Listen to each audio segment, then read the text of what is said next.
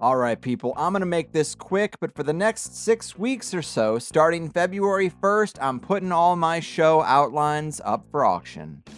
I've mentioned before that I have a very strict routine for preparing for and recording THC episodes, and part of that process, 95% of the time going back many years, has been waking up early on the days I record and compiling my notes into a roughly 4 to 6 page outline that I print out and conduct the interviews from as a template. I write in the margins, I cross stuff out as we go along, I jot things down I don't want to forget, and I usually have a good deal of material in these outlines that never even makes it to air. When a show is done, I put a little staple up in the corner and throw them in a filing cabinet. Well, it's no secret I'm trying to move, and what better time to try to collect a little extra cash and offload a box of stuff I've been storing that I don't need. So I'm signing, listing, and auctioning off all the outlines I have to any listeners who might be interested in that kind of thing. Each one is totally unique with its own markings, coffee stains, beer spills, printing imperfections, typos, and maybe even doodles in some cases that were never really supposed to be seen by anyone else, but I guess that's no big deal. I know I've personally bought signed scripts before, and some of my most prized possessions are band set lists I nabbed at the end of concerts. So maybe this is something like that for podcasts? If you're into it, they will be listed at ebay.com. Yeah, I know. ebay.com/USR/HigherSideChats. The link is at the top of the show notes as well, but it's ebay.com/USR/HigherSideChats. And of course, I'll post the links across all the social media dystopias I have an unfortunate presence in. Again, the first batch of outlines will go up February 1st and be listed for 10 days. And I'm going to continue to put up new batches as time permits, when and where I can. And I hope to have the whole thing completed in about 6 to 8 weeks or so. I guess I'm just out when I'm out, but if there's a specific one you might want, keep dipping in to see what's been added. There's a good chance I haven't gotten it listed yet, and a real chance I don't even have it for one reason or another. But I do have most, so just keep an eye out. Thanks in advance to anyone who picks up a little piece of THC history and contributes to the Carlwood Family Moving Fund. Alright, and that said, in more ways than one, let's get this show on the road. Enjoy.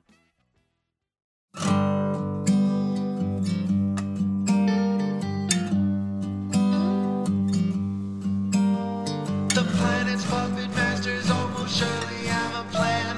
There's clearly maybe something there beyond the realm of man. And until you've thoroughly tested every last close-chested view, I find the more you think you know, the less you really do. Where would we be without THC? We know they're lying to us, just don't know to what degree. Where would we be without THC? The Higher Side Chat Show. Greg Carlwood and Company. Praise be to He, Higher Side Chatters, setting sail once again on the vast conspiracy from sunny San Diego. I'm Greg Carlwood, and we are in choppy waters, no doubt. It feels like the nefarious few are in a full court press of life-altering agendas, psychopathic plans, and digital technocratic takeovers, while most people remain blissfully unaware. Yet the public-private partnership puppeteers are still inking deals, the misinformation police are marching on, the fact-checker mafia is making sure no unsavory thoughts penetrate the soft skulls of the sheeple, and the digital infrastructure for the global community network is primed to box out all of us undesirables. That's right, folks. Get ready for internet everything all at once, lab-made food, and a revolving door of lab-made pathogens, as the masses wonder why the rest of us have such an issue living our lives in small, pimped-out smart pods safe from the unpredictable open air and dangerous nature, where we can just tune in for MILF Manor and cash out some carbon credits for cricket powder brick cakes. It is not a pretty picture, but that is why we sound the alarm while we still can. And one of the best alarm sounders on these issues is independent journalist, commentator, and violinist Helen Buyniski, aka Helen of Destroy. She has been going for the proverbial jugular in her work and highlighting many things the rest seem to be missing. You can find her on Substack and BitChute under the Helen of Destroy moniker, and on Twitter and Telegram under the creative handle VelociRapture23.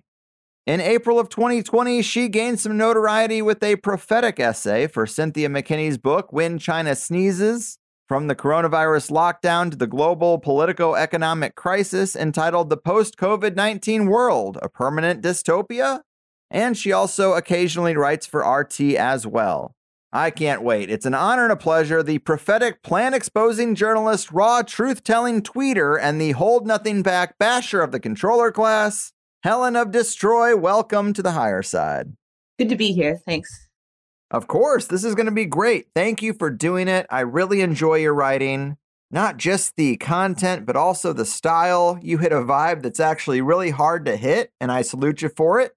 And I have a big outline here with lots of quotes and details on all the threads you've covered, but I thought it would be interesting to just kick this off by asking you, as a journalist who's looking at all kinds of stuff, what is your diagnosis for the state of our world, and what do you consider some of the biggest, most important problems we face?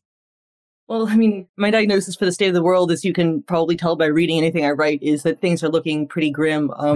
I mean, people have allowed themselves to be passively led by the nose through convenience, through shiny things, through following the path of least resistance into this sort of control sequence where we're slowly divorced piece by piece from our humanity. And as we become these more synthetic organisms, then the technology moves in and sort of encourages that. So it becomes like a feedback loop. And we're so different than an actual human being at this point that it's very difficult for us to even interact with one another, or for a person who's wholly bought into the system to speak coherently with a person who's outside of the system. And of course, the ruling class encourages this with this divide and conquer and everything. But one of the things that I'm working on now is this chatbot GPT that everybody is raving about. Mm-hmm. Of course, they're talking it up like mad at the World Economic Forum. And this is something that I've been warning about for years, is that I forget which Google executive it was, but one of them made a big point of saying that Google's returning more than one search result was not a feature, but a bug. Like, it's only supposed to return one search result. It's supposed to know which one you want, and it's supposed to give you it. Or rather, it's supposed to know which one the system wants and give you that. And you're supposed to not think that there can be anything else.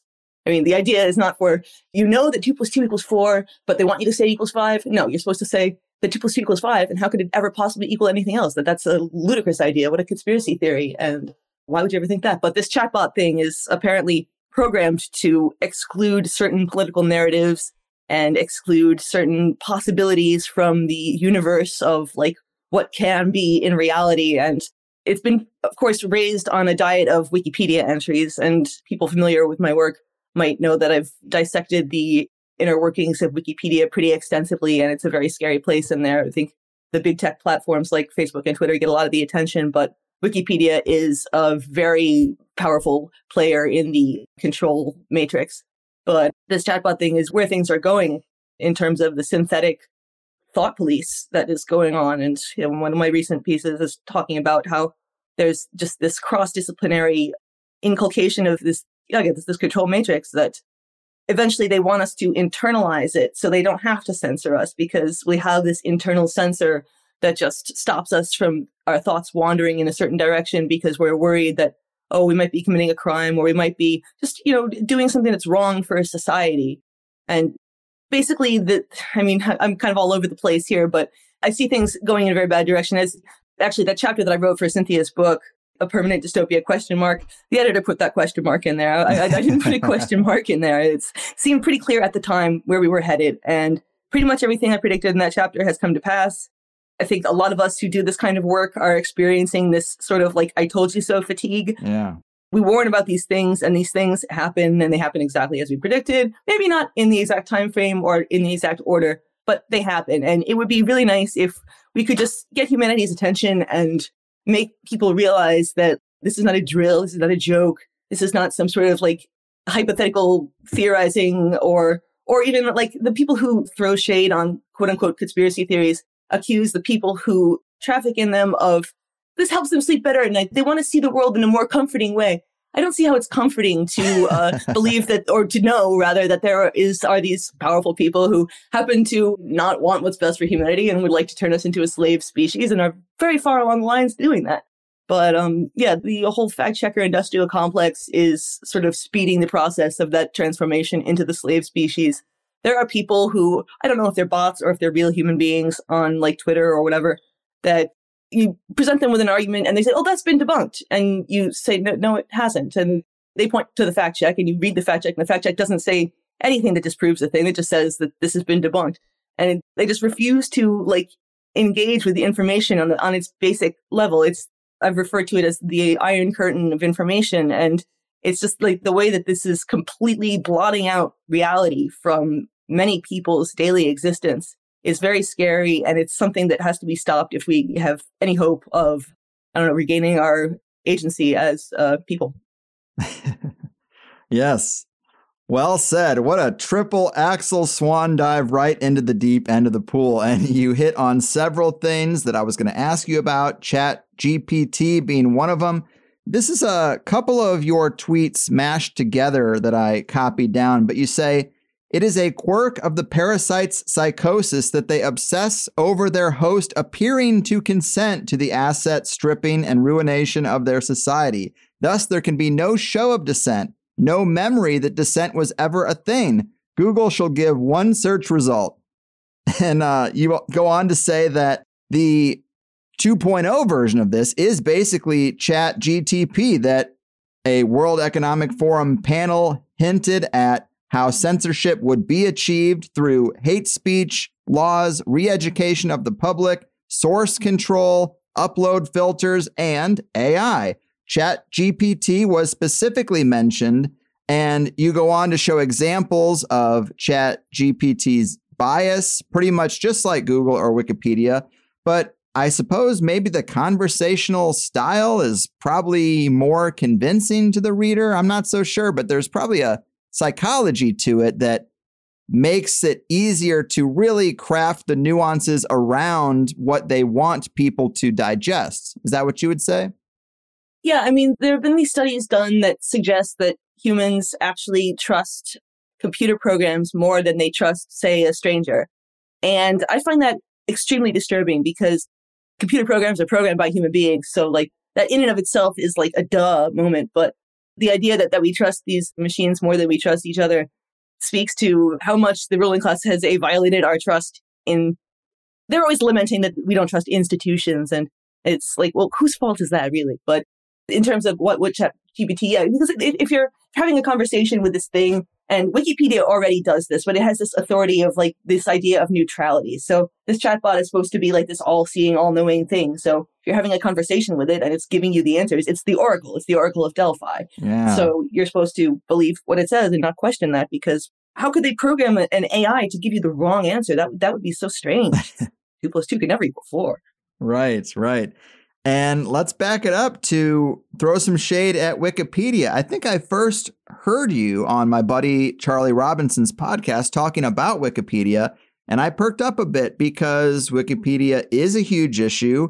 It's pushed all the other old pedias out of the circle and sort of claimed this space as the one true source of everything, claiming to be crowdsourced, but it's really more spook-sourced. And I think I heard you say you're actually working on a Wikipedia book, which I'm sure will be great. But talk to us about the seriousness of this and the perception versus reality when it comes to Wikipedia and its central role in the whole information control apparatus. Well, yeah, I mean, I was working on a book before the coronavirus hit, and so the book is a little bit out of date, but I will work on it again at some point. But yeah, Wikipedia, unfortunately, it serves as sort of a feeder for all of the other fact checkers or social media platforms. They check their facts, or Google will get when it ranks its search results, it'll rank them based on their reputation from Wikipedia. Like Google search rankers are actually told, if they're not familiar with a certain site, to look it up on Wikipedia and find out what the general consensus is of how reputable it is. So it's like sort of behind the scenes with all of these other fact-checking apparatus. And people do ascribe it this neutrality that it certainly doesn't deserve. And even Wikipedia itself, which is something that a lot of people don't know, it doesn't claim to be the truth. They even say that we cannot aspire to like being the one true anything, but we aspire to quote unquote verifiability. And verifiability just means that quote unquote reliable sources say it's true. So, I mean, reliable sources, as you probably know, was the name of Brian Stelter's CNN show before he was unceremoniously dumped by the side of the road. I mean, there's a reason why that show had that name, is because they want us like kind of subliminally wedge it in there that, oh, reliable sources. Well, this is a tautology. CNN must be a reliable source because it's called reliable sources. Why would they lie to me? But the reliable source is what Wikipedia editors say is a reliable source. And Wikipedia editors, if you've ever had any interaction with them, are not exactly the salt of the earth types. They try to say that anyone can edit Wikipedia. Well, that's obviously not the case. If you've ever tried to edit any sort of sensitive article, I mean, the way that I even got into looking into Wikipedia was I was working for a guy who had been completely slandered on his Wikipedia entry. He couldn't get it deleted. He couldn't get it changed. He had called in professional editors and they couldn't do anything. And the Wikipedia entry was really egregious. It still is. I mean, there has been no progress on that front. And so I started digging into it and realized that I forget the peak number, but it's declined by over 77% over the last, say, 7 years from the peak number of editors. And at this point, it's like 1% of editors make the vast majority of the edits. Wish I had the statistics in front of me. I don't, but I have written about 1 million articles about it, which can be found on my other Substack, velocirapture.substack.com. But yeah, it's a very gated community. And if you run afoul of any of the people who are in charge, you are immediately banned. Do not pass go, do not collect $200. Even if you're a respected editor, like there was one of my sources in the Wikipedia editor community was basically banned for a better part of a year for calling out somebody who had come back under a different name, who had been banned for shenanigans like promoted undeclared paid editing and advocacy and stuff like that. And he had come back and he was doing the paid editing stuff again, except this time he was working for basically the Democratic Party Hillary Clinton campaign. This was back in 2016. And so this guy calls him out on it. And instead of the obvious, he's got reams and reams of proof, like pages and pages of proof that this guy is not on the up and up. And then he gets banned because everybody on the Wikipedia editor community is on this other guy's side. So this idea that it's a democratic platform and the co-founder has spoken about this, Larry Sanger, who was almost written out of history himself because Jimmy Wales, the other co-founder, decided he wanted to be the only founder. So he would go into his Wikipedia entry and remove the co part and just be founder. And it's like, okay, so you're editing your own history and you want us to believe that this is a free and open encyclopedia. But yeah, basically, Wikipedia is also, in addition to being the source of quote unquote facts for these fact checking and social media platforms, it's also used as the source for AI.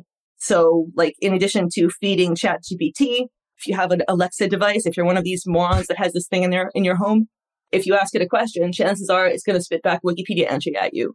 And a lot of times it's not even these Wikipedia entries, which have to be, if you have a fact in a Wikipedia entry, it has to be sourced to a quote unquote reliable source. Well, there's this thing called Wikidata, which is even less reliable in that you can put a factoid in there and it doesn't necessarily have to be sourced. It was discovered a few years ago that actually the vast majority were not sourced. And they only noticed this because somebody had put some wildly libelous thing in there about, I think it was it Melania Trump? I think it was Melania Trump. But they put in something about her that was like really not true, but like very salacious. And they happened to notice that, oh, wait, actually, none of this stuff is sourced. And we're using it to power all of these devices. So that's a great idea. Of course, nothing was done about it because why would you do anything about it? The amount of money that goes into Wikipedia is also off the charts. Like if you've ever used it, you see they have these like money grubbing banners at the top all the time. Yeah, if everybody just gave $1, this would go away. Well, I mean, the hundreds of billions of dollars and millions, not billions, sorry. I'm thinking of the military industrial complex, not the Wikipedia industrial complex. Hundreds of millions of dollars are going into this thing. And if you just look at it, it's a pretty bare bones site. While they have been growing their staff significantly, they don't have enough staff to justify $100 million. So it's, and I think it's gone up since then. That was a couple of years ago. But you've got all these foundations like the usual suspects, the Ahmadiyya Network, the Soros Open Society, all of these, like Newmark Foundation, Hewlett Foundation. All of these narrative managers, is what I call them, are all contributing excessively to Wikipedia. And so you have to wonder, okay, well, what do they get in return for these contributions? Because it's not like the site needs all this money to run. So if you look into some of Jimmy Wales' connections, I mean, the guy, after meeting Bono, of all people, in like 2006, suddenly he's being squired around Davos and is hanging out with all these fancy people and marries the diary secretary of Tony Blair. And I mean, of course, Tony Blair was right there at WWF last week talking up how we all need a digital ID because otherwise, how will we know what vaccinations we've got? Well, gee, it's not like that's any of your business, weird looking dude. I mean, talk about being able to judge book by its cover, but that's neither here nor there. So basically, Wikipedia is sort of looming in the background in a lot of very sinister things. And it's hooked in. Israeli intelligence has a very central role in it. They learned early on, back in 2008, I think was the first time they were caught secretly editing Wikipedia. And it's been downhill ever since then. And if you anything, go on Wikipedia, look at anything about the Israel-Palestine situation, you're going to find the most laughably biased thing on the planet. It's obscene, but they get away with it because, who's going to tell them no?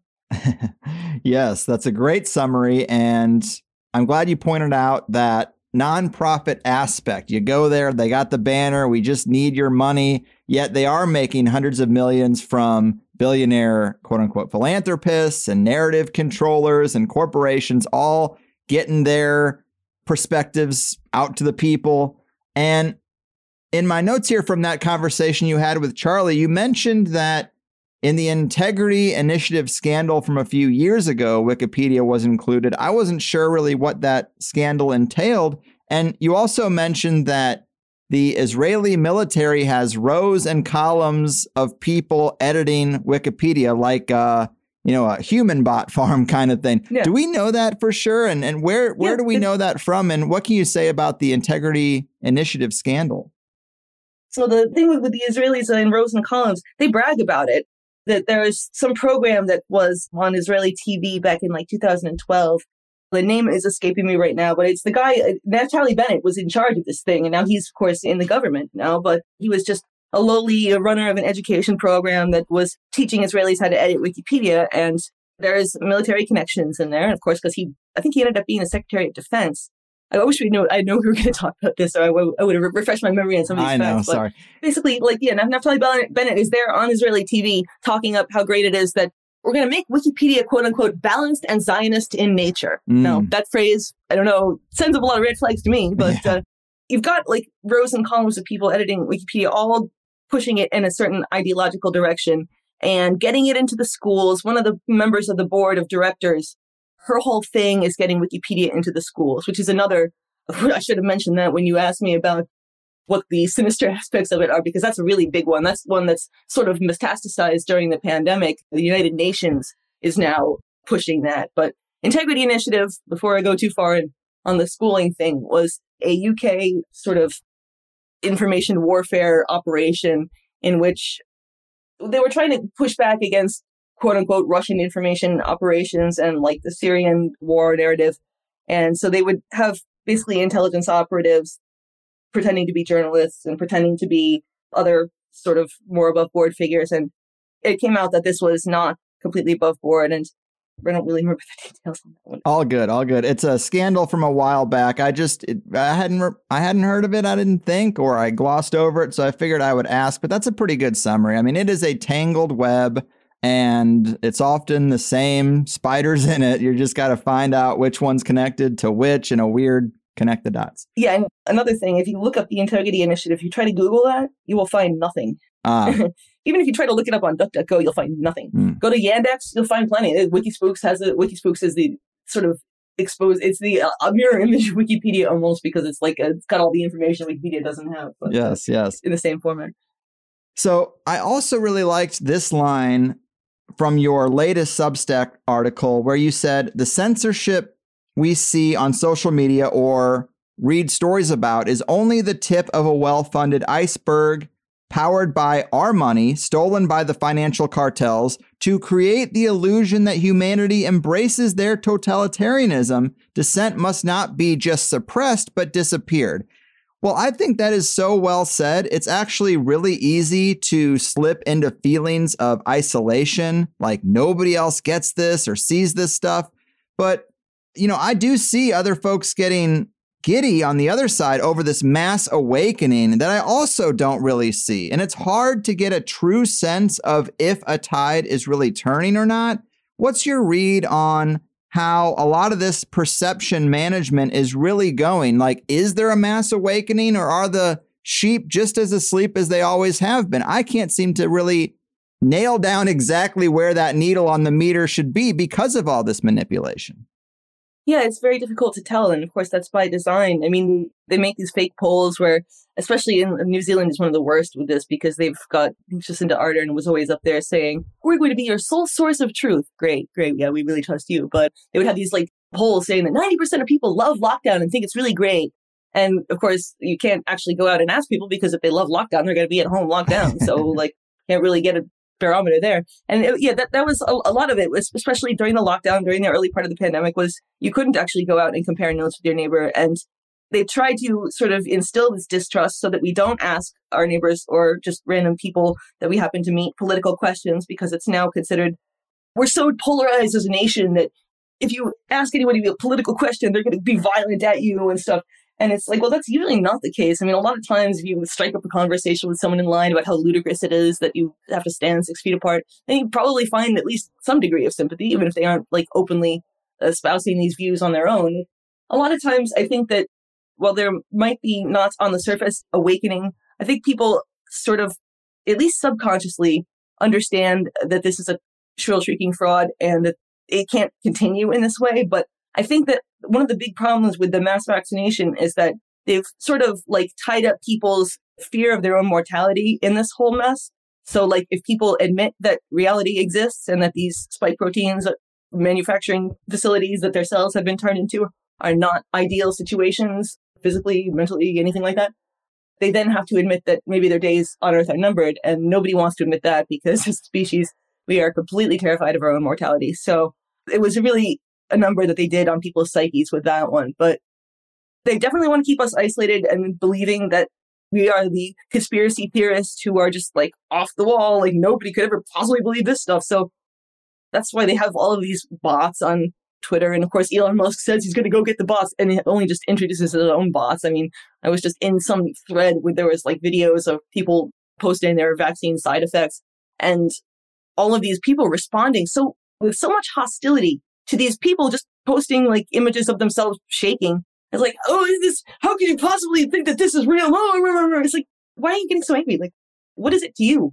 what these people are doing? Yeah. Like, it's completely false. And if these are real people, I mean, I kind of feel sorry for them, but I just don't think that the majority of people are like that. If you are having a good time, if you are enjoying life or just having a harmonious existence with your universe, you aren't on social media complaining about it. So there's also like a sort of sampling error there in that we don't see a lot of like the people who are, maybe they're not only awake, but they've found like a way to carve out their own niche in this psychotic world.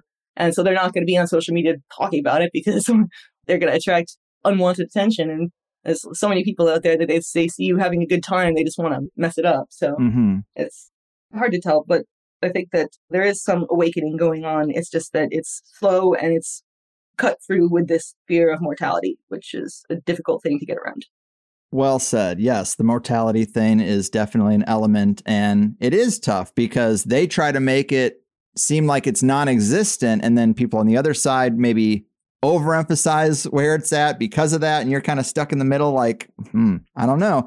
I don't see a lot of it in my personal life. Maybe people have their own private thoughts that they're not going to share with me because they know where I am already, but it's just a difficult thing we got to deal with.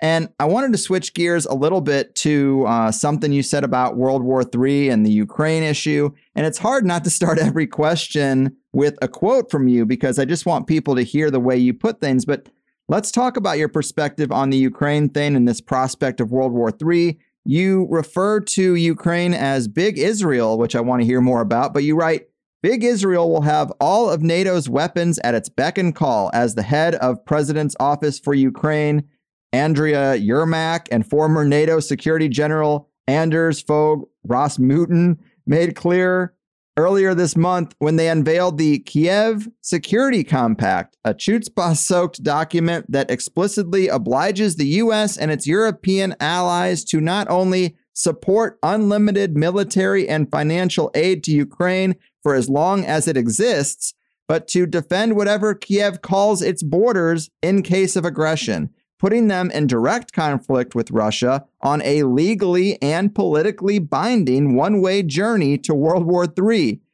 I mean, goddamn, I've been saying since the beginning, chill out with the Ukrainian flag. Stop being led around by the TV. There are so many atrocities in the world, but nobody cares until they're told to care But there is this perception that even anti-war folks have that, well, Russia was first to act, they invaded, but it's not really that simple. Help us understand a truer context for this situation, the real impact of this Kiev security compact, and what the next stages of this big mess look like to you.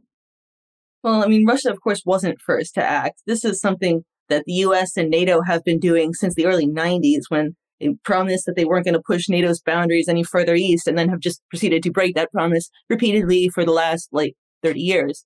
So there's that. And then the Ukraine itself situation was that we overthrew, or helped basically overthrew their democratic elected government in 2014, installing these neo-Nazi psychopaths. And because, they're easy to control, and CIA has been fostering that sort of current, that sort of far right, weird fetishization of the organization of Ukrainian nationalists, Stepan Bandera. You'll see his face in any sort of gathering of Ukrainian nationalists. But the CIA has been fostering this since the end of World War II. And so we have this faction, this sort of fifth column in Ukraine, and we sort of put those people in power. And ever since then, they've been bombing the eastern Ukraine, these breakaway republics, the Donetsk and Lugansk, because they broke away because they saw these psychopaths take power and basically declare war on the Russian-speaking population, which is half of Ukraine. And they said, we don't really want to be a part of this. So they're like, we're going to bounce. And Poroshenko, who was the president at that time, said, no, you're not going to bounce, and we're going to bomb you. And they proceeded to kill over 10,000 civilians. I think the number is 14,000. It was 14,000 before the invasion in February. And so claiming that Russia started this is a complete historically amnesiac way of looking at things, which unfortunately is kind of how the US tends to do things. And then there was what was supposed to be a treaty, and that was supposed to be a ceasefire, and the Minsk process in 2015. And that was, Poroshenko has since admitted that was just to buy them time to get more weapons and to have NATO train their people. So ever since then, it's been the US bulking up their army, Europe bulking up their army. And so this idea that Russia struck first is not even remotely true. And it's very unfortunate that Americans have been so duped into supporting this regime, because, even Zelensky was elected on a platform of peace, to make peace with Russia and stop this ridiculous bombarding of their fellow Ukrainians. Just while there is a certain faction that is rabidly anti-Russian, they aren't all like that. And I think, I would imagine that especially at this point, the vast majority of Ukrainians just want this war to be over. And nobody cares what they think. The U.S. is going to fight to the last Ukrainian. I think Lindsey Graham actually said that out loud, which is ridiculous. That guy is a cartoon character. But of course, Zelensky supposedly wanted peace, and then supposedly the Azov battalion took him aside and said, well, if you try to do that, we'll kill you. And I don't think that even had to happen. I think that because Zelensky and the Azov battalion are both owned by the same guy, a Jewish billionaire named Igor Kolomoisky, which is, you might think, why is the Jewish billionaire funding a neo-Nazi militia? Well, I could explain that, but it would take a little while. And basically, it's a lot easier to present yourself as the persecuted minority when you have these big, scary, theatrical neo-Nazis running around everywhere. And so, they get it coming and going. But yeah. And so this idea that, the Nazi thing is totally Russian propaganda. It's well, if you look at any Western media coverage of Ukraine before February 2022, and you'll see Ukraine has a Nazi problem. Gee, what's with all these swastikas? And just look at the guys covered in swastika tattoos. I think I included a picture in one of my recent articles. It was you really, can I get you a swastika tattoo to go with your swastika tattoo and your other swastika tattoos? I saw that, yeah. Yeah, it's pretty bad. But in terms of where this is going, the U.S. refuses to let it go. And whenever there's a sign that the Ukrainians might be willing to negotiate, Russia has been willing to negotiate since day one. They've been trying to head this war off, since Lavrov was constantly returning communications to NATO saying, these are our terms, just don't have Ukraine join NATO, let the borders stay where they are, which is let the republics remain independent and let Crimea remain a part of Russia. Crimea voted to become part of Russia. It was not invaded. It was not occupied. It is Russian, and it is Russian now. So that's ridiculous that is even a thing. But yeah, Ukraine is insisting it's going to take back Crimea. Well, the Crimeans don't want you, dude. Yeah, it is tough because we are in a continuum of events, and everybody wants to start the story where it's convenient for them. And, you lose a lot of context for what came before that. And you have to throw in a layer of propaganda and incentives from various states. And it's tough to unpack. It really is. And it's crazy to me that everyone knows we're broke here. Everyone sees businesses closing or doing these mass layoffs. Most of the major cities I've been to lately have a real bad homelessness crisis like I've never seen before. But nobody really has anything to say about each new blank check written to Ukraine. Will anyone ever say enough is enough? Most people just seem checked out. And then I had a listener call in on this voicemail bonus show I do, and he was living in Sweden, and he said his energy bill went from 700 pounds to a back-breaking 3,000 pounds a month. Oh my God. It's insanity out there, Helen. And of course it's that way because of the energy situation with Russia. Yeah, this is a self-inflicted wound. I mean, Europe basically said, we are not going to take any more Russian energy.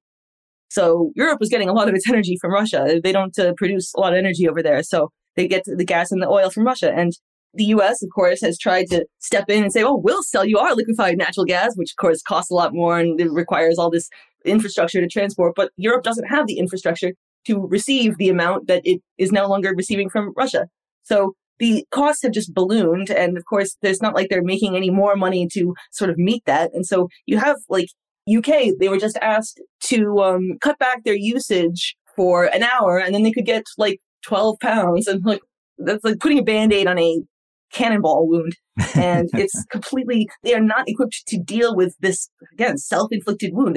They insist on, oh, yes, we're saving democracy. And there were all these, again, fake polls polling the Europeans saying, oh, yes, Europeans are totally willing to sacrifice a few dollars here and there or a few euros here and there for the sake of our fellow democracy in Ukraine. Well, for one thing, there's no democracy in Ukraine. Zelensky has banned all opposition parties, all opposition media. They just passed, I think, another law that gives them control of all media. They've banned some religions now. If you worship the wrong way, you can get thrown in jail. It's really out of control over there. And they're drafting, like, supposedly they're drafting like 14-year-olds because they're running out of cannon fodder. It's not a good place to be. There's nothing remotely democratic about it. And unfortunately, the way that I see it, at least, is that it's sort of being used as a test laboratory for stuff they want to be able to get away with here and get away with other Western democracies. I called Zelensky the West's bad idea man because he's basically being used as a guinea pig. Well, the Ukrainians are being used as guinea pigs for all of these really terrible, like, totalitarian situations. And this state within a smartphone, the DIA app that is basically the World Economic Forum's wet dream, that's being rolled out in Estonia now. So as goes Ukraine, as goes Estonia, so goes the rest of Europe, and then eventually so goes America. And that's really scary once it gets that way, because then your social credit score goes down. I mean, everyone's seen the Black Mirror episode and you know what I'm talking about. It's you can't do anything. You cannot, there will be no cash. There will be no, even the idea of barter will be sort of excised from human consciousness, and anybody caught doing it will be made an example of. There's going to be a lot of examples made, a lot of like bodies hanging in public squares, I'm afraid. Scary, but you're probably not wrong.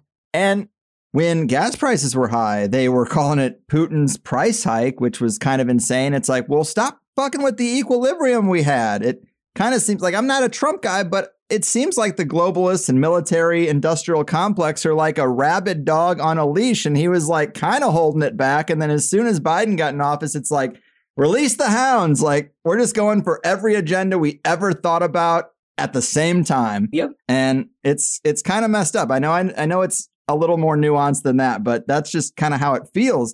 And sometimes it is really hard to frame up the rest of the world accurately from inside the American bubble. I try not to get sucked into good guys versus bad guys. There's clearly more going on than that, but you write for RT. And I have liked a lot of RT content. I used to follow Abby Martin's Breaking the Set and Lee Camp's Redacted Tonight. I understand that if you want to criticize the American empire and the globalists, you've got to find a platform outside of the system to do that. But we hear a lot about Russian gangsterism. You know, we might see an American journalist who's critical of the state banned online, but you might see a Russian journalist critical of the state thrown off a building. I guess I just want a better understanding of the Russian state philosophy around media and how to square that with RT plainly stating its state-affiliated media using the tagline, freedom over censorship, truth over narrative. We all know Fox News uses fair and balanced, so what's in a slogan? But all state-sponsored everything has some sort of agenda, doesn't it? All media has agenda. this idea that state-sponsored media is somehow unique in that it has an agenda or it has a bias. I mean, what do you think that brought to you by Pfizer in every single U.S. media organization in the last 3 years is supposed to mean? I mean, this idea that RT is the only one who's biased, it's ludicrous. And all of these people who claim to be unbiased, those are the ones you should look at because you know that they're lying in addition to their bias. Everybody comes to the table with some kind of bias. But in terms of Russia is not a place where journalists are routinely thrown off buildings. I'm sure there are some cases of this, but there are some cases of this in the U.S. Yes. Ever heard of Gary Webb, the guy who supposedly shot himself twice in the head after exposing the CIA's role in trafficking cocaine from Nicaragua? So this is not a thing that is unique to Russia. But of course, if you control media, you can shine a spotlight wherever you like. And True. While I wouldn't expect that, I wouldn't go to RT if I was looking for like incisive criticism of the Russian government. But in the same token, I wouldn't go to any U.S. media organization if I was looking for incisive criticism of the Biden administration. So it's like, you know what you're getting with a state-owned media organization, and hopefully you have one that's run relatively well and gives their authors some freedom to follow particular stories that are interesting. And RT, I think, has a lot of that.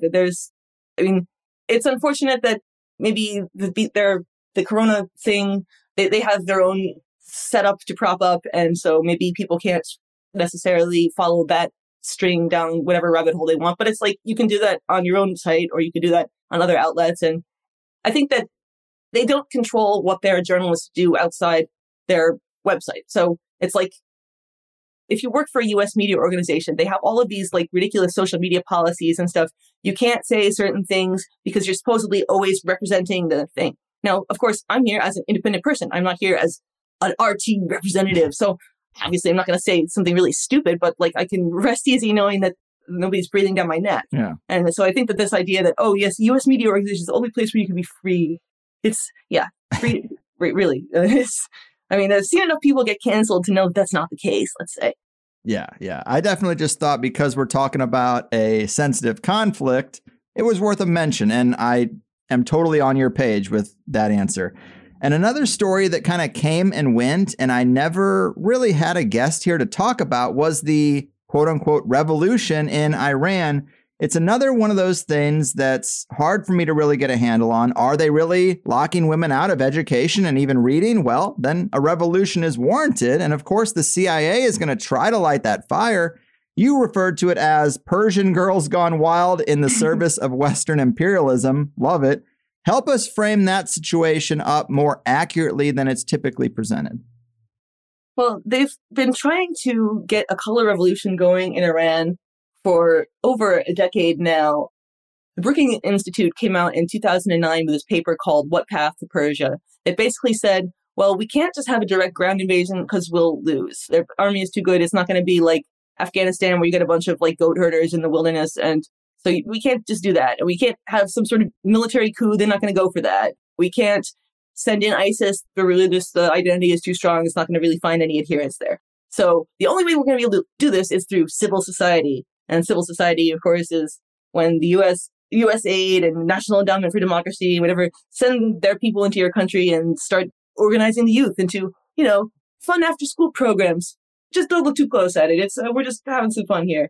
Having some fun in the service of Western imperialism. So it's been like the same playbook again and again. They just try to gin up they'll nibble on some like minor thing. In 2009, it was the election results. They didn't like that, I think it was Ahmadinejad had been reelected. And so they claimed that, it was rigged and this, and the Green Movement was what was spawned out of that. The Green Movement is totally US CIA sponsored nonsense. So that actually has sort of lingered around in the periphery ever since. And they were risen again with this latest one, which it was this woman who was brought in because she didn't have her hair covered. And I don't know, it's a cultural thing. Maybe I just don't understand it because I'm not there, but the whole hair covering thing seems a little excessive. But this idea that they're barred from education or something, no, you're thinking of Afghanistan. That's a totally different, very different situation there. Typical Iranian American, women, getting it all mixed up. Yeah, no, they do that on purpose. It's the idea of, they'll probably put a picture of like women under the Taliban and say, yes, women in Iran are so oppressed. And yeah, I wouldn't want to have to wear a headscarf all the time, but they're relatively modern society over there. It's not like they have to peer through a hole in a giant carpet over their head. But this latest one was the woman, supposedly, she died in a police station. First, they tried to say she was beaten. And then it wasn't that because the doctor said, well, no, she had a brain aneurysm or something like that. But it was a natural cause thing. It was something that she had had for a while and that had flared up again and then she died. But they tried to make it that it was a responsibility of the police beating her or otherwise treating her unfairly. And you could tell when you look at all these protests. I was trying to find pictures to illustrate the articles that I was writing about it. And I couldn't find any actual photos of like a peaceful protest in Iran. There was some riots. There was plenty of riots. And they did. They sent in their Kurdish separatists. That's because they always have Kurdish separatists hanging out. That's one of the big goals of the U.S. and the Middle East is to create this greater Kurdistan so as to facilitate the creation of greater Israel. But that's another story. So they sent in their Kurds, and this woman was Kurdish. So they had their cause there. In Iran, the protests were basically riots, and the police came in and put them down, as you do when you have a riot going on. But of course, in every European city and every American city, they had these women come out with scissors. I'm sorry, like, you don't go just have scissors when you go out. Like, you have scissors because you know you're going to do something. The idea that this woman cut her hair spontaneously in the middle and tears off her headscarf and cuts her hair with these big, giant scissors. I'm sorry, I don't, like, when I go out into the street to go do my shopping or whatever, I don't carry big-ass scissors around with me on the occasion that I might want to, like, stage a protest against my oppressive Islamic regime and cut my hair in the middle of public square. So that's nonsense. The whole protest, there's a reason they call them color revolutions. I mean, this one didn't have a color associated with it, but it's always, like, these very, like, sort of lowest common denominator, like, things that anyone can understand, like brute force, like women, life, freedom, or whatever it was, is their slogan. It's like, what does that even mean? Like, nobody's against women, life, or freedom. Like, that's not even a thing. So they assume that people have a low imagination or a low intellect and that they can just be, oh, well, things must be so bad in Iran that they're against women, life, and freedom that over there. So we have to support in solidarity. And so it's like when you have more people demonstrating in the streets of Berlin for your Iranian cause, that maybe it's like the women of Iran are not running around saying, oh, yes, please save us, CIA. It's very telling that the woman who claims to be in charge is a FBI-funded, she's taking money from a couple of U.S. agencies, actually, but I know FBI was one of them. Masih Alinejad, I think is her name. Yeah, she was honored at the World Economic Forum, actually. Oh, and so it's like, yeah, really, is this the savior of the Iranian woman? Really? Okay. I'm sure, yeah, she'll have as great a time as all the other women in the countries that the U.S. have saved and that are now, like, under ISIS. So, yeah, Libya. The women of Libya went from having the highest standard of living in the entire African continent to now they're being sold as slaves. Okay, great. Yeah, thank you, NATO. Yeah, it's just so hard to know exactly where the truth is because I also see these articles with images that I'm sure are propaganda too that show like 1990s or 1980s Iran before the current regime. And the women look like they're at a Brady Bunch conference, the way they're dressed and the way their hair is. And it just seems like a oppressive, extremely religious regime got in power and kind of changed the culture. And I don't know, maybe people do have a real problem with it and they can't stand up. But I guess the point is that like the CIA's interests are not in freeing anybody. It's in destabilizing an area they've been trying to get at for a long time and never let a good crisis go to waste, you know, that kind of thing. But it's really hard to know where the true incentives are and what people even want because we just don't have access directly to them. There's all these layers of propaganda in between us and them. Yeah, and that's one of the reasons why they've deplatformed all these Iranian accounts from like Twitter and Facebook and stuff, because they don't want us comparing notes. So that instead they have these like fake ones from the MEK, which is this Iranian exile cult that is basically, it sponsors a lot of far-right politicians in the U.S. John Bolton is one of their favorite speakers. But yeah, in terms of whether a hardline regime took over, yes, hardline regime did take over, and there are some social strains there. But the thing is that it's not like they didn't listen. They did actually disband these morality police in response to the actual protests that did go on there. Because it wasn't like that it was completely synthetic. Obviously, when you have a color revolution, what you do is you take existing social unrest and you fan the flames of that and redirect it into a regime change thing. Right. So that's what they were trying to do here. And that's the whole, if you read the Brookings Institute paper, it makes a lot of sense because all of a sudden the events of the last, I think they tried it in 2017, they tried it in 2019, 2009, and then now in 2022, they tried it. So it's like, eventually they're going to have to come up with something new, but it's not wholly fake, but it's not wholly real either. And you can usually tell when you see the signs if you're in a Muslim country and the signs are all in English, it's like, guys, could you like, I don't know, try to be a little more realistic here. Right. Who is this for? It seems like it's for the American audience watching it on CNN. Yep. And it reminds me a lot of Wag the Dog when they're trying to find highly emotional scenes to film. And they're like, we got to get the right kitten. And they go through this whole thing of like casting for kittens that could be in the rubble of the bombed building. Yeah, I use that clip in my articles all the time. Yes. That's what that haircutting thing reminds me of. And another important topic you mentioned earlier is education and the way it's being crafted. It's always been propaganda and narrative control, especially like in the history department, but the dial seems to be turned up a lot recently. Here's a quote of yours regarding education, Iran, Israel, and Palestine that I wanted to have you elaborate on. You write, just as an increasingly mainstream school of thought in Israel holds that Palestine never existed, and this less than a century after stealing its land, destroying its villages, and rendering hundreds of thousands of Palestinians homeless and stateless, Israel firsters' efforts to pin responsibility for 9/11 on Iran are ongoing. And who knows how many other historical atrocities are being pinned on the Persians as we speak. If Tehran falls to one of these color revolutions, we will within a decade be teaching this absurdity in elementary schools. I mean, wow. I didn't know they were going to that extreme to erase Palestine from the history books and even pin 9/11 on Iran. When you really think about the implications of that, it's pretty wild. And clearly official history has to be full of these sorts of fabrications, but to see it in real time is pretty eye-opening, you know? Yeah, it's like they know that most parents don't sit there and read their kids' textbooks. So, like, if they can put in a low bid to supply textbooks, every school district is strapped for cash because they have these bloated administrative superstructures that take up all the money. So it's like when you need new textbooks and somebody comes in and says, oh, yeah, I can supply it for half the price. Just don't read that part about the Middle East because it's totally fictional. This is not speculation. There was some county in Virginia, they actually sued and managed to stop. It was some Israeli group that had interceded and created this whole like false thing into the curriculum. And of course, the ADL is notorious for this. They're quote unquote anti-racist curriculums that have a few creative interpretations of reality, which is understandable when you know that the ADL was founded to defend a rapist and murderer who he owned a factory and he killed this 13-year-old worker and raped her and then tried to blame it on a black watchman. And the B'nai B'rith organization managed to get him away with not having the death penalty. The villagers ended up stringing him up by his balls, basically. And the ADL has ever since then worked tirelessly to clear his name, even though he was guilty as sin. And there's no evidence that can outweigh the amount of evidence in favor of that. So it's like when you look at what they were founded to do, all of a sudden what they're doing now makes a lot more sense. Yeah, man, you really have a knack for parsing through this stuff.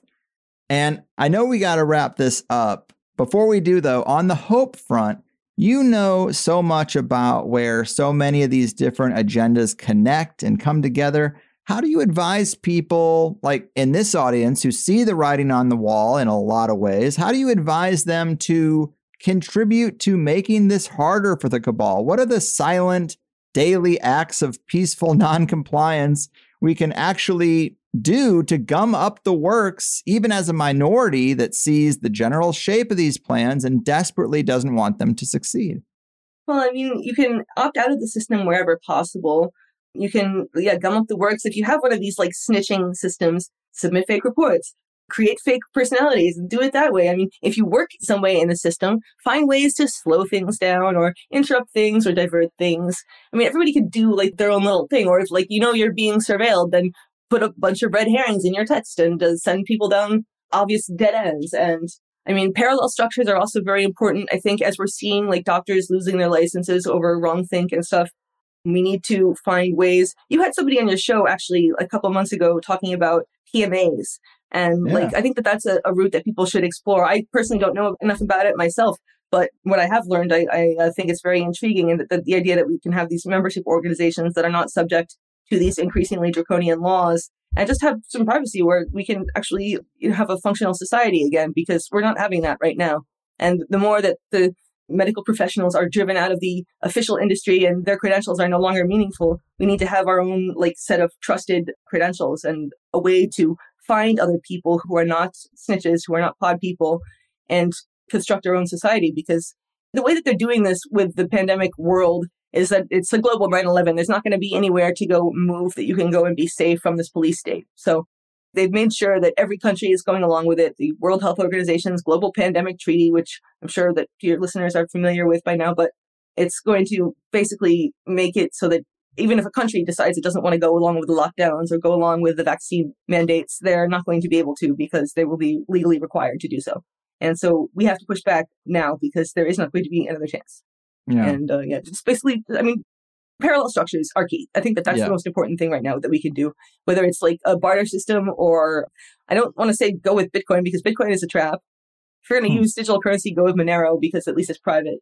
But otherwise, Bitcoin, every transaction you ever make is public on the blockchain for everybody to look at. And that's not really a good idea, but use cash. Right. Cash for sure. Fair points and good advice. Yeah. Parallel structures indeed. And guerrilla tactics. There are their people everywhere, but also our people are everywhere. We all have jobs too. So, do what you can where you can, I guess. But man, I really, really enjoyed this. I hope you get a grip of new Substack subscribers. We are so lucky, as I said, that platform came along to support all these journalists being pushed out of the circle. Kind of crazy how much knowledge really hinges on just a small handful of remaining platforms, but use it while we got it, I guess. But thanks again for what you do. Give them your links one more time before we call it in. All right. You can see my website, Substack. helenofdestroy.substack.com is my current stuff. You can see some of my archive at Velocirapture, VELOCIRAPTURE.substack.com. I used to have a website that is no longer, unfortunately, because of a certain foreign intelligence service, but not going to go into that. And my Twitter and Telegram are Velocirapture, same spelling, 23. And my YouTube and BitChute are just Helen of Destroy. And so that's basically all the links. And I have alternate social media platforms, but I don't really use them. So there's not really any point. But Substack is great. I think that it's really a godsend for people who are like one-man shows here like me and who don't have web support people to constantly be putting their website back up when the people take it down. And it's such a relief. Yeah, it is. Well, right on. You know a lot about a lot. Thanks for sharing all this with us. Kudos to you for sticking it to the man. You are a talented wordsmith. Keep fighting the good fight and take care. You too. Thanks for having me. And boom goes the dynamite. Yes, people. Helen of Destroy. I really liked this one. After January's shows, which I tried to keep as varied as ever, Chris Knowles kicking it off with a banger. And the education show with Carrie McDonald was a high-level one too. And not that the other ones weren't, but I could see a person coming off of the Mount Shasta Crew show and one about floating and think, geez, with so much going on in the world, when is this guy going to get back to covering all these conspiracies on his conspiracy show? And if you were thinking that, see, I don't even need to be told. I already know. And that win is now. But I'm not trying to hit you over the head with the same subjects show after show. So we covered a few outside the box things, and I thought, yes, it's probably time to revisit the various news items out there with a well-rounded journalist. And I would say we accomplished it. I really didn't hear anything that I disagree with across the board of all the major topics we got into. Manufactured consensus, this stupid chat GPT thing, which we will be hearing about forever, by the way. I tune out so fast over AI commentary. There's just so much of it out there. Though there are still conspiracy and esoteric angles that I find interesting. But I'm talking about the plain vanilla, how is this going to change society kind of stuff. Or the giddy kids on Christmas morning announcing, well, I asked GTP XYZ and this is what it said. I mean, come on, it's literally just a wordy Google. You say that and then people say, well, yeah, but it's going to get better. And I think, is it? Did Google ever really get better? I remember it launching pretty much like it is now, but with a layer of ads and censorship added. And with ChatGTP, You got the censorship and bias from day one, so I guess that's something. But we also talked about the academic inquisition purity test that's going on right now. Another thing that gets a little annoying when I hear the same five academics going on the biggest podcast in the world and talking about how nobody lets them talk. But the way Helen breaks it down, I think, is a lot closer to the raw truth and danger involved in going down this road, and it should be held under the microscope. And then also the geopolitical topics, Russia, Ukraine, Iran, important stuff to touch on, and Helen is pretty knowledgeable across the board. We obviously recorded this interview before the Chinese satellite story that's dominated conspiracy culture the last couple of days, and I guess they shot it down, but just another one of those weird little stories that doesn't add up. Was it a distraction from all the Pfizer stuff and the Project Veritas thing? Was it just more fear and paranoia? Probably a bit of both, but this idea that it got all the way to Montana without being detected doesn't really add up. And I'm not even sure what incentive China would have to do such a thing. So to me, it just seems like more military industrial complex fuckery, some sort of soft, fear generating false flag. For so many different things, now more than in previous decades, it just feels like the American people are the rats in the maze being tested on for all these various little things. How will they react to this? Let's throw another thing at them. Rinse and repeat, rinse and repeat.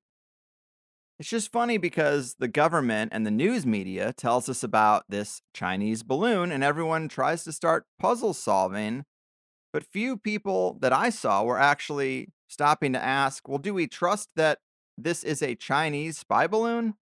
I mean, why not try to start our detective work before the headline and not after? Oh well, just a weird thing that happened or didn't happen. I don't know what's real anymore. But if you liked the first hour, you know every episode has a second hour. And in today's, we talked about some pretty thorny things like her recent post, "Are you enjoying your membership in the mass shooting of the day club?" We got Helen's take on Ron DeSantis. We talked about the spiral of silence, the Order of Nine Angels, and the Temple of Blood. Helen's thoughts on if they really could stage an alien invasion, her own high strangeness experience, this talk about quarantation camps in New York City. Yeah, now, even still, they're talking about that. We got into the carbon credit infrastructure rollout that's happening in real time, slave mining in Africa, and the fight between East and West on that battleground, the impossible plan for electric vehicles, Elon, vaccine injury, WeChat, and Twitter, Helen's Twitter files analysis, pre-crime and the dangerous tiptoe towards it, and Deep and Harpa, which I didn't know much about. And I was happy to hear her break them down as well. A real Pandora's box of parapolitical goodness. Start your membership off with a 7-day free trial at thehighersidechats.com and treat yourself to everything everywhere all at once. But follow Helen. Her Substack is great. Her Telegram is also great. And I just saw her announcement that she got her website back, helenofdestroy.com. But let her know you appreciate her analysis if you do. In higher side news, we got the THC outline auction underway. Still just the first batch, about 100 outlines up there, and pretty easy to still snag one for like $40. There are a couple that are near or over $100, which is kind of surprising. And in first place is a Gordon White show going for over $200. I just really, really appreciate that. And it's good news that a Gordon White show is out in front because what do I have the most of? Gordon White shows. Thank you, Jesus. But 5 more days on the first batch, and I hope to have a second round up before I leave for Shasta, at least. I was going to fly, but now I'm driving with the wife and kid. We are leaving this coast soon, so it's one last chance to go through Redwood Country and show our daughter the Pacific Northwest and give her a lesson in what cold really is. I know she's only 1, but she is just too soft, if you ask me. And what else? What else? I guess we'll go through the meetup calendar and then call it a day. If you were ever curious to find other THC fans that might live around you, that is what the meetup calendar is for at highersidemeetups.com. And as for upcoming events, it looks like the next one on the list is the Hire Suit meetup in Wellington, New Zealand. So if you're in Wellington, New Zealand, Gordon set up an event for THC and RuneSuit fans. And I have seen some various comments on different platforms from people saying, yay, I'm in New Zealand, I'm definitely going. But then nobody is really using the RSVP system, which is frustrating when someone is trying to gauge interest in an event and get a head count. So please, if you plan to go, let them know. And that really goes for all events on the calendar. I've actually been hearing people say, well, I made an event, nobody RSVP'd, so I almost didn't even go myself. But I did go, and then there was like a dozen people there. On the joint session, we had a guy call in who said the host didn't show for the event that he attended, but he still met some cool people. Well, that's bad form on both sides. If you make an event, honor it, show up, and if you hear about one you plan to go to, it's not hard to click RSVP and let them know that they won't be sitting there alone. I know they shut us all down for a year, and our social skills might be a little rusty, but let's not forget basic human etiquette, okay? So also on February 11th, there is one in Montpelier, Vermont. On February 15th, the Seattle THC Inquisition coming back around again. February 17th, Sinspiracy Monthly number 2 in Blue Ash, Ohio. And then the rest are in March. So not a ton for February, but we do have a handful. And it seems like several of them are recurring. So it's good to know that people put themselves out there. They met some new people that they like, and they want to get together again. That's a beautiful thing. So at least in some cities across this great land, the THC meetups are working. But with that, let's say that's the show. Big thanks to Helen and to you, dear listeners. I've done my part. Your move, sorcerers of digital censorship, geopolitical puppeteers, and operators of the never-ending ops. Your fucking move. You know the plan has always been to hack your brain. MK Ultra's trying to drive you insane. They'll explode your heart if they think that's what it takes. You think I'm answering the phone? Well, I ain't. You gotta keep the curtains drawn, 'cause you don't want anyone thinking you're at home. Well, you're not. You should tape the mail slot. And baby, if I seem withdrawn, let me say it's 'cause I just don't wanna go and get whacked. Maybe you should know that the trauma affects you like it does everyone. It's just the game plan, it's what the world's become. They want a pat down and a swap. Don't you see what's going on? Well, now you know. You're better keeping on your own, 'cause you can see the masters lie too much. Oh baby, you can only trust yourself. And if you think the system's out of touch, it is, and you can only trust yourself. I hope you know the elite aren't your friends. They'll suck out everything from you in the end.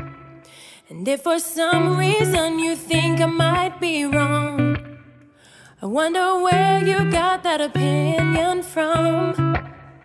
You gotta keep the curtains drawn, 'cause you don't want anyone thinking you're at home. Well, you're not. You should tape the mail slot. And baby, if I seem withdrawn, let me say it's 'cause I just don't wanna go and get whacked. Maybe you should know that the trauma affects you like it does everyone. It's just the game plan, it's what the world's become. They want a pat down and a swap.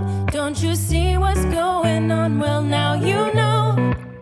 You're better keeping on your own, 'cause you can see the masters lie too much. Oh baby, you can only trust yourself. And if you think the system's out of touch, it is, and you can only trust yourself.